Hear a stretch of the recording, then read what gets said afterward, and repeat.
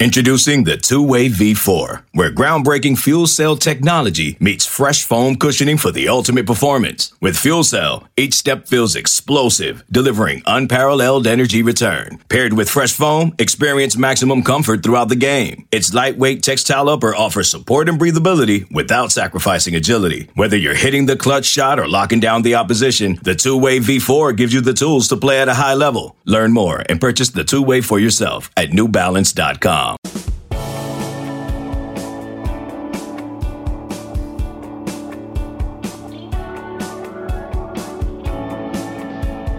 And just like that, we're back. Another edition of the Late Kick Extra podcast. It's Thursday, guys. It's October 28th, and it is, as always, the year of our Lord 2021. Mailbag. And even though I tell you, hey, Tuesdays and Thursdays are full Q&A, mailbag, Late Kick Extra, you get the energy. I was listening to the Tuesday pod.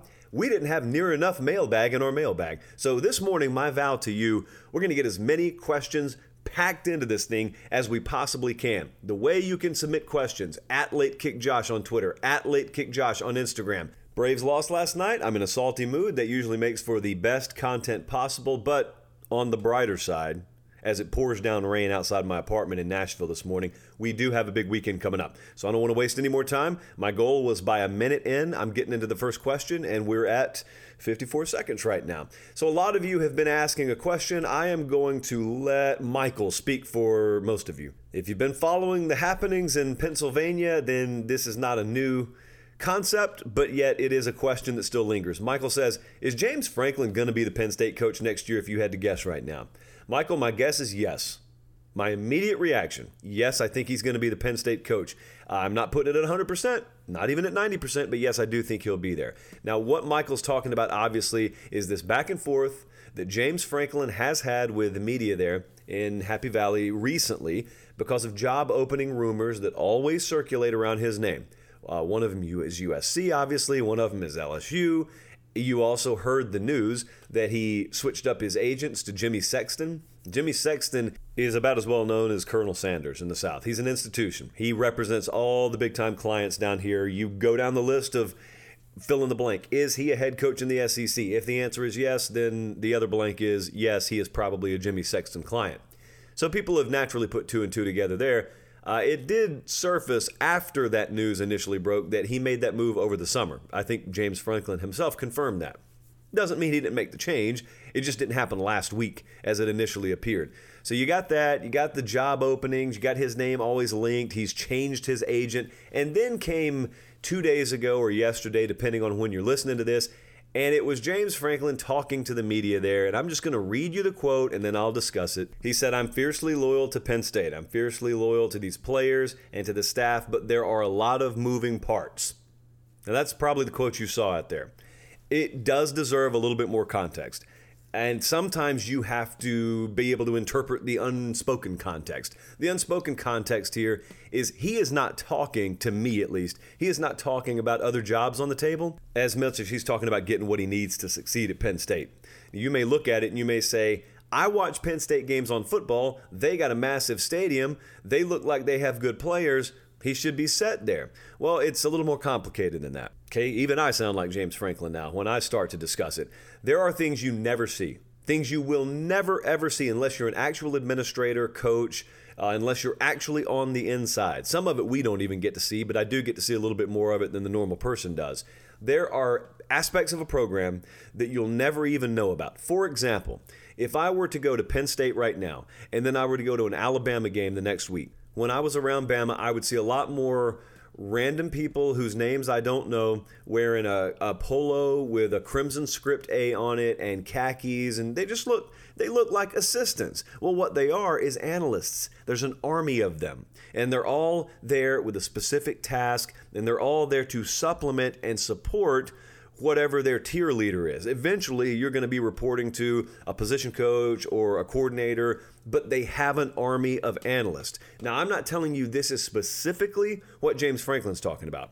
I'm telling you in the overarching grand scheme of things, this is what he's talking about. He's talking about program infrastructure. He's talking about everything from adequate facilities to the ability to fulfill a bigger salary pool for assistants, to be able to have a bigger army of off-field analysts, you would be amazed at how the operation works at these major institutions. At Georgia, at Alabama, at LSU, at Ohio State, you would be shocked at how thorough it is, but also how intricate it is. And you would be amazed at how some of these programs spend the hundreds of millions of dollars that it takes really to have just the baseline kind of facilities they have.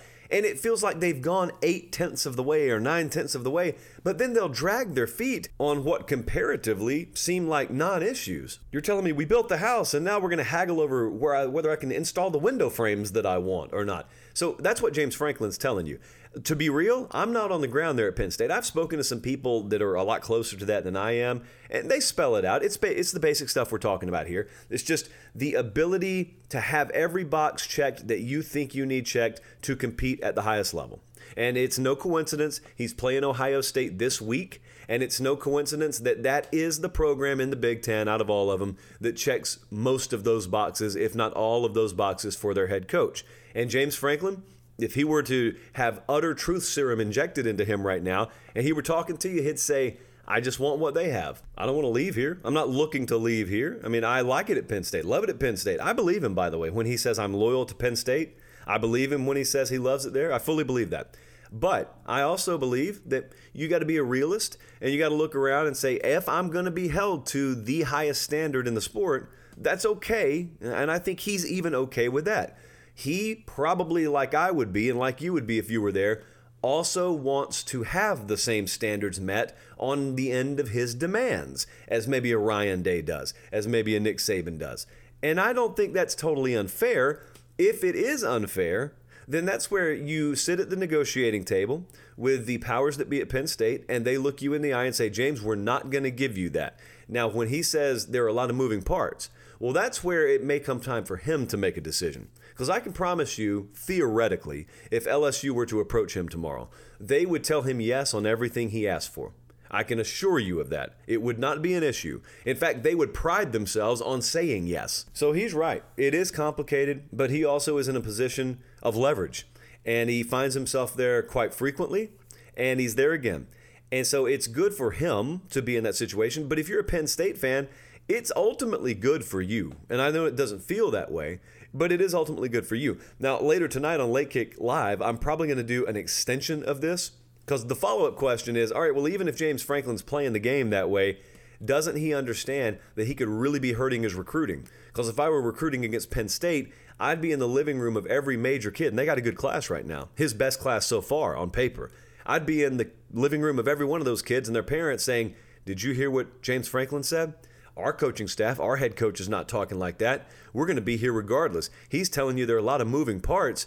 Hey, what if that means your scholarship down the road? Or what if he signs you and then he's out the door? Yeah, all that's going to happen.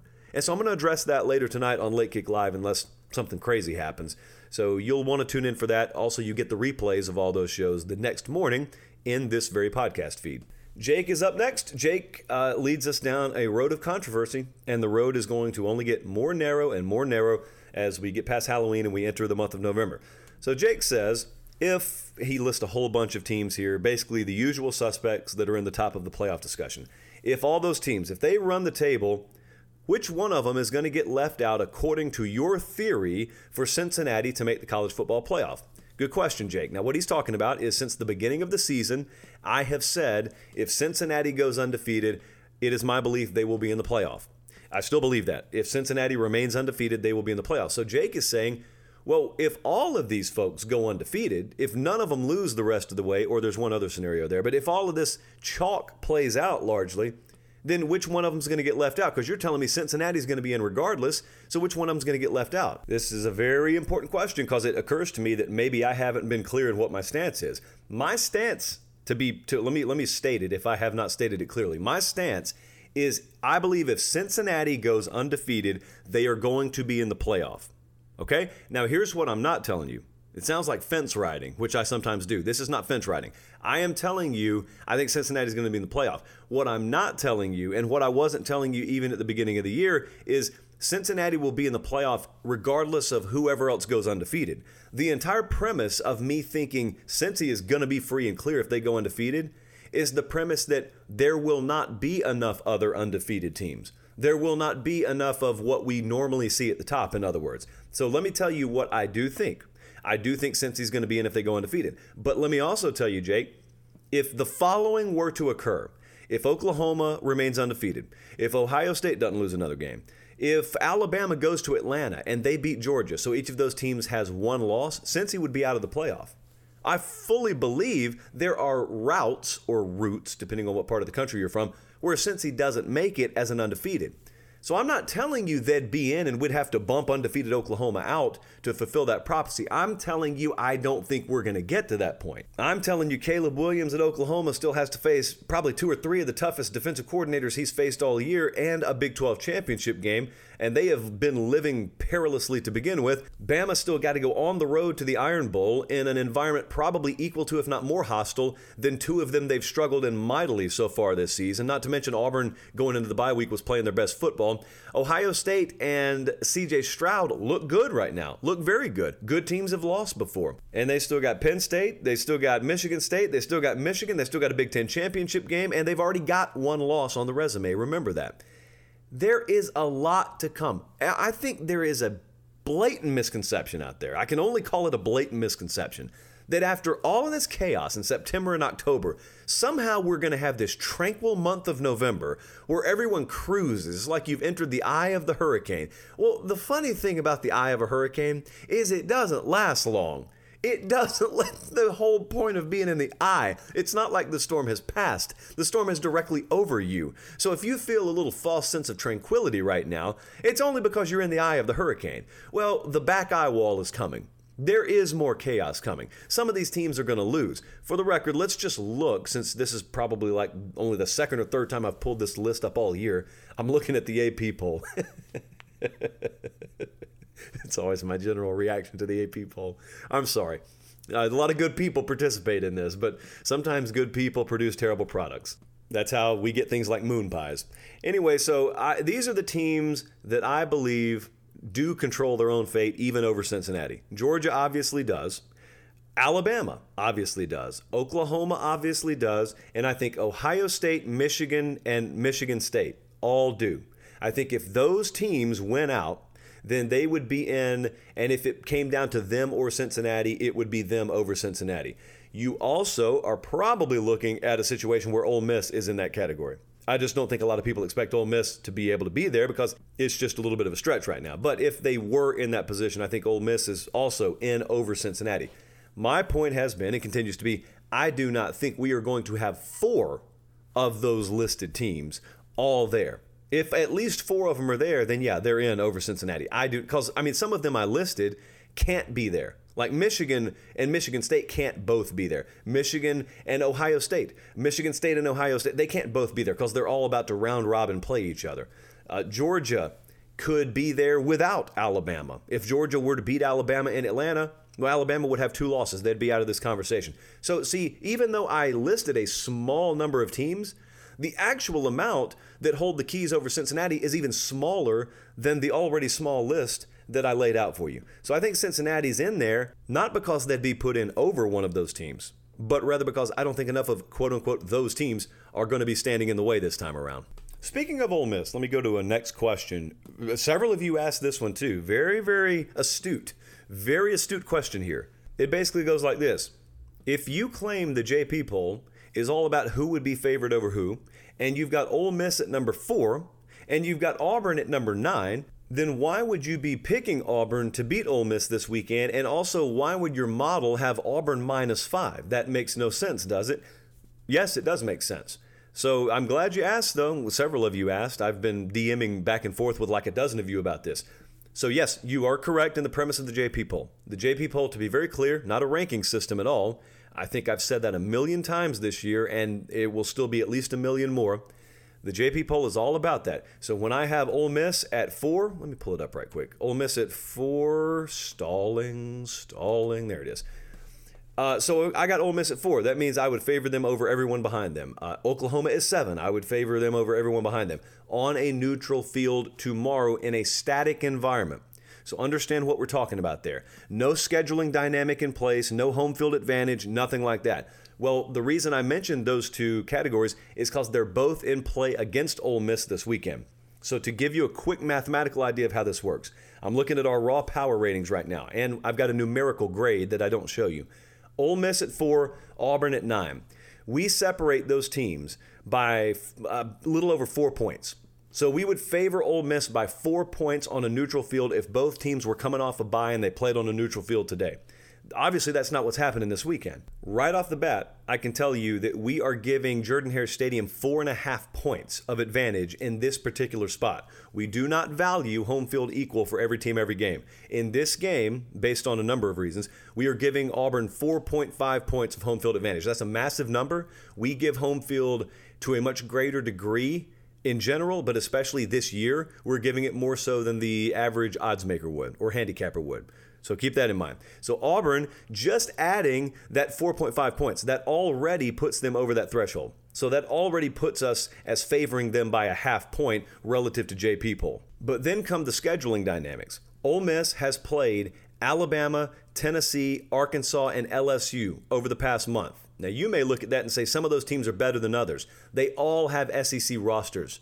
They all have SEC beat you up and brutalize you capability. Even LSU does. And they're not good this year. But see, the athletes don't get any less big, fast, and strong. Your training room doesn't look any less crowded the next day when you played LSU just because they may not make a bowl game this year. That's not the way it works. Ole Miss has played those 4 teams in a row. Now they're going on the road to play Auburn. Auburn's coming off a bye week, and they were playing their best football before the bye week. So then those scheduling dynamics also exclamate home field. So the way we work home field in the model sometimes is if we have a rested home versus a beleaguered road. I just wanted to use the word beleaguered, but the road team, if they're coming off a tough stretch and they're going on the road into what we already value as a hostile environment, and they have less tread on their tires than the home team, then we add some more numerical value to home field advantage above and beyond how we would normally determine it there. So when you combine that with the scheduling dynamics, with the typical home field, that's how we go all the way from Ole Miss being favored by 4 on a neutral against Auburn, all the way across 0, all the way to Auburn -5. That's what the model spat out for this game this week. That is a 9-point difference in what the model thinks would happen if those two teams played in a static environment versus what will happen or what it thinks will happen this Saturday. That's the impact of home field and scheduling dynamics in college football. It is different than the NFL, way different. That is also why, among other reasons, you don't always see a massive knee-jerk reaction from me just because a team wins a game or just because a team loses a game. There's so much more that goes into it. And that's not even to factor in how turnovers do not serve as the best indicators in future predictability. So anyway, that's how we got to where we are with Ole Miss Auburn this Saturday. But I do get it, before I move on, I do get why that looks hypocritical. The best way I've ever come up to explain it to people is think about when you're buying a new car and it gives you the miles per gallon and it gives you the fuel efficiency and whatnot. Well, you've got 2 different listings there. You've got city and highway. Why is the miles per gallon lower in the city than it is on the highway? Shouldn't it just be the same? If the car is on and it's moving forward, shouldn't it be using the same amount of gas? Well, no, it doesn't. Because when you have start, stop in the city versus normal cruise on the highway, it uses fuel differently. When you have 2 teams that are rested coming off a bye week and they play at a neutral field, which is the best way to measure teams against each other, it's a little bit different than when you've had a month's worth of SEC grind and I'm coming off a bye and you're coming into my building to play me. Those are 2 different worlds. And let me also give you a sneak peek. Let's just say Auburn were to win 28-23 Saturday. That would be a 5-point Auburn win, right? Well, you would think, okay, that means Auburn's going to bump up, Ole Miss is going to go down. No, if that were to happen, then that means the model was dead on the money, which means it would have the least incentive ever to change the value of these teams. We would keep Ole Miss the exact amount of points ahead of Auburn as they are right now, because the model would basically have its own projection reaffirmed. It would be told, you were right, therefore don't change anything. If Ole Miss won the game by 3 this weekend, but Auburn was -4 turnovers, the model would also be told, You were right. Don't drop Auburn. Keep Ole Miss where they are. Don't drop Auburn, because we don't weigh turnovers and outcomes based on turnovers in any kind of predictability model. On a related note, that's how Nebraska, with a sub 500 record, is sitting at 25. I've actually got them power rated ahead of Wake. I would pick Nebraska on a neutral field tomorrow against Wake Forest. And what's funny to watch is I know some of you have been trained in clickbait and you think that's just clickbait and, oh, he's just trying to get attention. Yeah, no. Now, if you know anything about me, you already know, no. If you don't know anything about me, first off, what you need to know about the media industry is clickbait stopped working as a strategy about 5 or 6 years ago in the digital media industry, when all the digital tech giants disproportionately flipped their algorithms to valuing watch time and audience retention over click-through, because they realized people were gypping you and therefore gypping the ad dollars that were being pumped into those machines by clickbait. So first off, please understand that clickbait is not a sustainable revenue model anymore. It really never was sustainable, but it's especially not now. It's stupid to participate in and partake in. So that's number one. Number two, no one's making a dime when you click on something on Twitter. I hate to be the bearer of bad news, but that's where I put this out. That's where we put the stuff out. We put it on the social channels. We don't even put it on the web, where theoretically you would make the money by generating the clicks. So that's point two. Point three is Vegas agrees. That's my main point. Odds makers would agree with this. Now, they may not have Nebraska rated exactly where I do. There may even be one or two out there that would have Wake Forest like a point or two above. But my point is, Wake Forest is undefeated. Nebraska is sub 500. Yet I'm telling you, that matters so little relative to who would be favored against who tomorrow, that every book out there, if they were to play that game, if Nebraska and Wake Forest met in a bowl game tomorrow or next week, you would see that line, and I think you would be stunned. And you'd be stunned to find out, wow, that JP poll wasn't so clickbaitish after all. He was actually right. It was actually right. And if it was wrong by like 1 or 2 points. Wake Forest would not be some touchdown or 10-point favorite over Nebraska just because they're undefeated. No one cares. No one cares. In the merit-based world, in the ranking world, in the playoff committee world, absolutely. In the bowl selection process world, absolutely. I believe in that too. Don't misunderstand me. Record means a whole lot. It's what you use to earn your way to certain things. It's why I always try and distinguish. A power rating has nothing to do with that. It just as sure as I say that, I'll put out a power rating and I'll have an undefeated team behind a several loss team, and someone will come in the comments and ask, well, why do we even play the games? Well, you play them to win them, Herm Edwards. You play them to win the games. And you win the games so you can hopefully get a really big prize at the end of the year. Well, how can you say that and have that team ranked above them? I don't, sir. I don't have anyone ranked anywhere. I'm looking at it right here. No, you're looking at a power rating, not ranking. I even put it right there in the description. That thing you clicked on that I baited you into, apparently, you should have read it.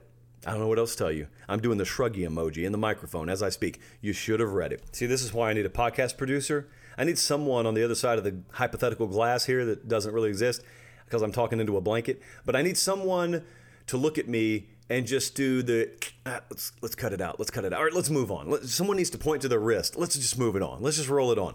Otherwise, that's what happens. I mean, I don't even know how we got there. I do know this. We owe our fine partners an ad break, and we'll do it right now, but I got more coming back. This episode is brought to you by Progressive Insurance. Whether you love true crime or comedy, celebrity interviews or news, you call the shots on what's in your podcast queue. And guess what? Now you can call them on your auto insurance too, with the Name Your Price tool from Progressive. It works just the way it sounds. You tell Progressive how much you want to pay for car insurance, and they'll show you coverage options that fit your budget. Get your quote today at Progressive.com to join the over 28 million drivers who trust Progressive. Progressive Casualty Insurance Company and Affiliates. Price and coverage match limited by state law. Okay, picture this. It's Friday afternoon when a thought hits you. I can spend another weekend doing the same old whatever, or I can hop into my all-new Hyundai Santa Fe and hit the road. With available H-Track all-wheel drive and 3-row seating, my whole family can head deep into the wild. Conquer the weekend in the all-new Hyundai Santa Fe. Visit HyundaiUSA.com or call 562-314-4603 for more details. Hyundai, there's joy in every journey. So we bring it back in here with Adam. Adam's got a question that's only going to be more and more popular and asked more and more as we, again, get into November. And that is, who would your favorite be in the Heisman right now? I hate to rain on this question, but most of you know what I'm about to say. I don't particularly get into the Heisman. Last year I did, only because we adopted Devontae Smith essentially as like a son of the show. So we were promoting him nonstop. So I was really into the Heisman last year. But I'm typically not into the Heisman. That's no knock on the Heisman. I have a lot of respect for that trophy and for most, if not all, of the folks who have won that trophy. I've just never been crazy about the selection process. I've never been crazy about the voting process. And when things like a Heisman moment are valued more than the entire body of work of your season, it doesn't really carry a whole lot of weight with me. But that's just me. That's my personal preference. I know most of you do care about it. But since I was asked by Adam, who do I think would be leading right now, I don't have an answer for you, only because I look at this the same exact way as people are talking about Georgia's defense right now. Georgia's defense is being talked about as historic. Is it the greatest of all time? Well, you can't answer it. Just like you can't answer who the Heisman favorite is right now. I guess in an odds-making sense you could, but I personally would not have a favorite. Just like I personally would have no opinion on whether Georgia's defense is the greatest of all time. You're judging greatest of all time against teams that have played complete seasons. Georgia hasn't played a complete season. Not only do you run the risk of injury down the stretch that could fundamentally alter the makeup of your defense. Of course, you don't ever hope that happens, but it could happen. It has happened to those other teams. But secondly, they haven't played the best teams that they'll play. That's not a knock on Georgia. That's just saying data is incomplete. Well, with the Heisman, data is incomplete. Right now, we don't have a clear favorite, which I think would be fun. I don't know, like I said last week, why people aren't more into it. If I were a Heisman guy, if I were really excited by it, I'd love that way more than watching Lamar Jackson just pull away with the award or watching someone like Joe Burrow pull away with the award. Great players. I like watching the players. But as far as the race comes, that seems boring to me. But I don't know. Maybe I don't get the Heisman. Maybe I just don't understand it. But I mean, if you ask me, Matt Corral, what do we have? Bryce Young, C.J. Stroud, Kenneth Walker's got a big chance with Michigan State this weekend. And there are other names. I'm not making an exhaustive list. Don't all those guys have their biggest moments still to come? There are some who believe Caleb Williams should be in this conversation. Now, since I'm not a Heisman guy, I'll abstain from definitively stating whether he should or shouldn't. It makes no sense to me for a guy who came in, a third to a quarter of the way through the season to just rocket his way right up at the top. But like I said, maybe I don't get the Heisman. But my point is, all of these players, you can throw Williams in there too if you want to, all these players have their biggest game still to come. All these players have their biggest stretch still in front of them. So how can you know anything about the Heisman? So I sound a little more aggravated than I am. I'm really not aggravated at all by it. I find myself, I don't know if you guys feel this way or not, I find myself perplexed, probably the first time I've used that word on the pod this year. I find myself perplexed at how wrapped up people get in these conversations that are going to sort themselves out in December, and they allow themselves to get wrapped up in it in October. Look around.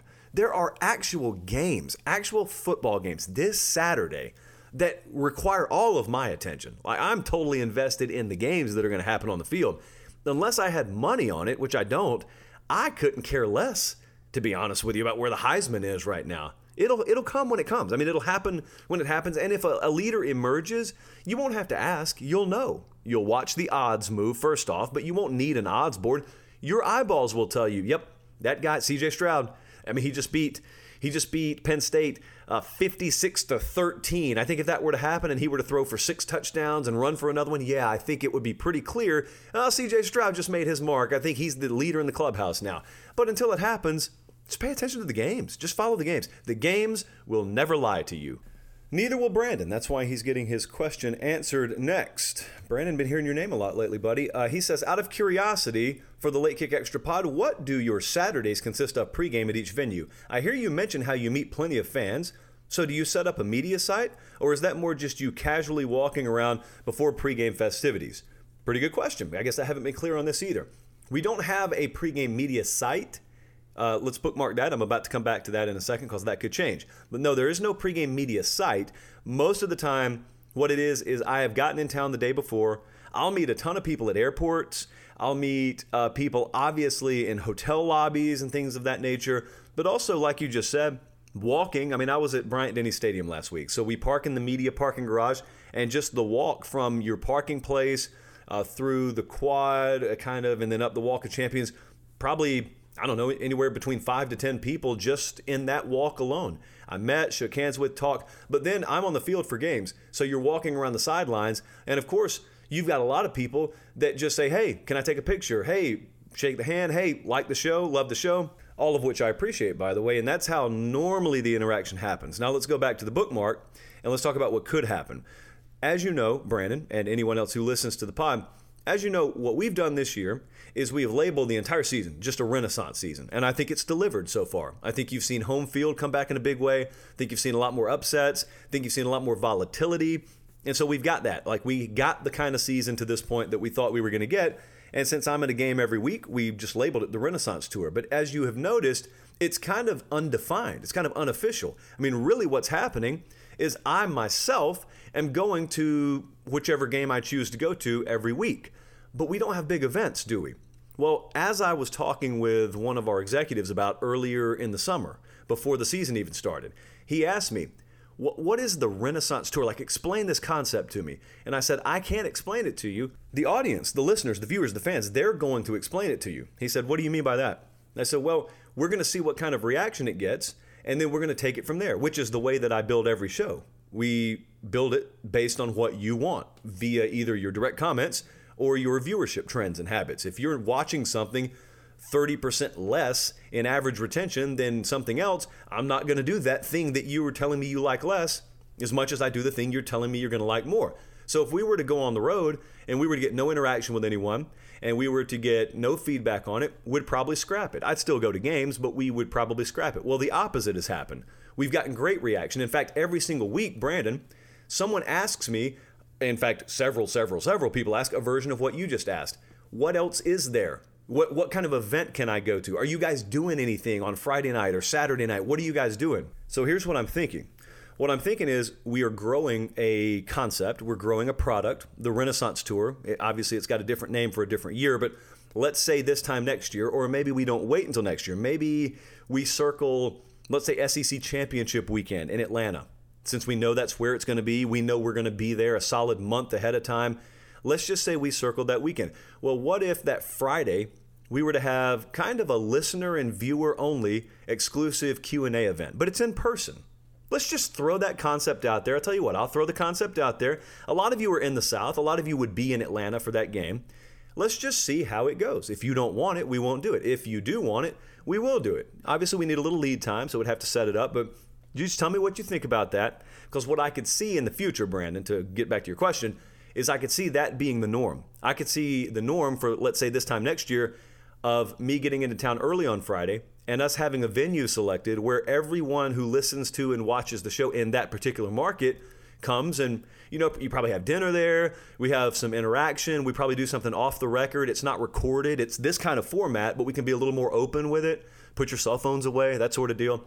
So I could see that, but also, Brandon, to go back to the second part of your question, which is what is the game day routine? I'm doing a lot of work on CBS Sports HQ at these games. So, for instance, Saturday morning at Michigan State, little inside baseball for you here. We've actually had to adjust our routine.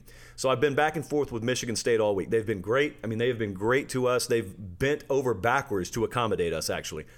And it's a chore for them this week because they've got both Fox and ESPN pregame shows in town. And as I told you the other night on the show, they've got both of those that are going to be on the sideline the last hour leading up to kickoff. The sideline before kickoff at a major game is a complete and total fiasco. It's ridiculous. You got recruits down there. You got donors down there. You got just random people who I don't know what their purpose is down there. Then you got media down there. But now you've got 2 pregame shows down there. Oh, by the way, you got teams on the field warming up. So what I'll be doing is we'll get over there really early. I'll be in the stadium really early. I'll be doing live hits with, it may be Hakeem Dermish, or it may be someone else in there. I don't know how early Hakeem wakes up, but I'll be doing live hits, live talkbacks, as they call them, back and forth with the folks at CBS Sports HQ. They're down in Fort Lauderdale. I'll be in East Lansing.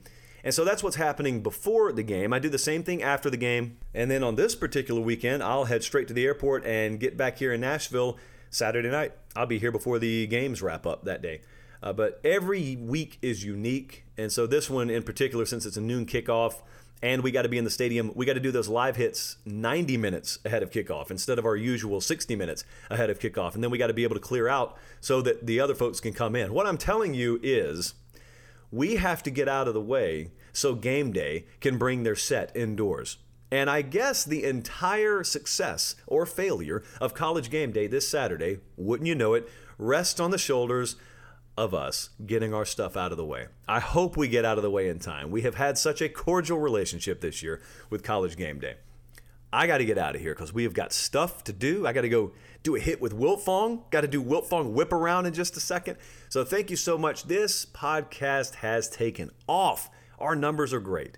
Please continue to give 5-star reviews. We are approaching 2,000. I see no reason why we can't fly past it before the end of the year or maybe the end of the week. So let's get those 5-star reviews rolling in. It really, really, really helps us out big time.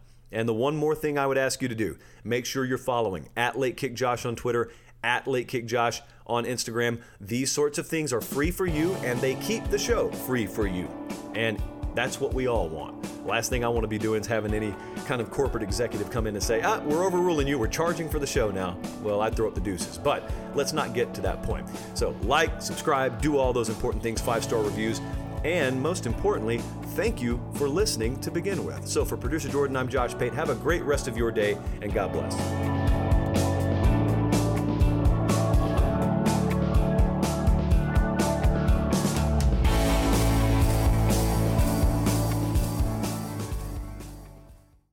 There's a very bright shining light, Sarajevo, and they needed to kill that light. From producers Matt Damon and Ben Affleck, explore how art and music sustained hope during the siege of Sarajevo, thanks in part to humanitarians and the band U2. U2, they represent a personification of our resistance. The Hollywood Reporter hails Kiss the Future, moving and inspirational. Kiss the future! Viva Sarajevo! Kiss the Future, new documentary now streaming exclusively on Paramount+. Go to Paramount+ to try it free. Terms apply.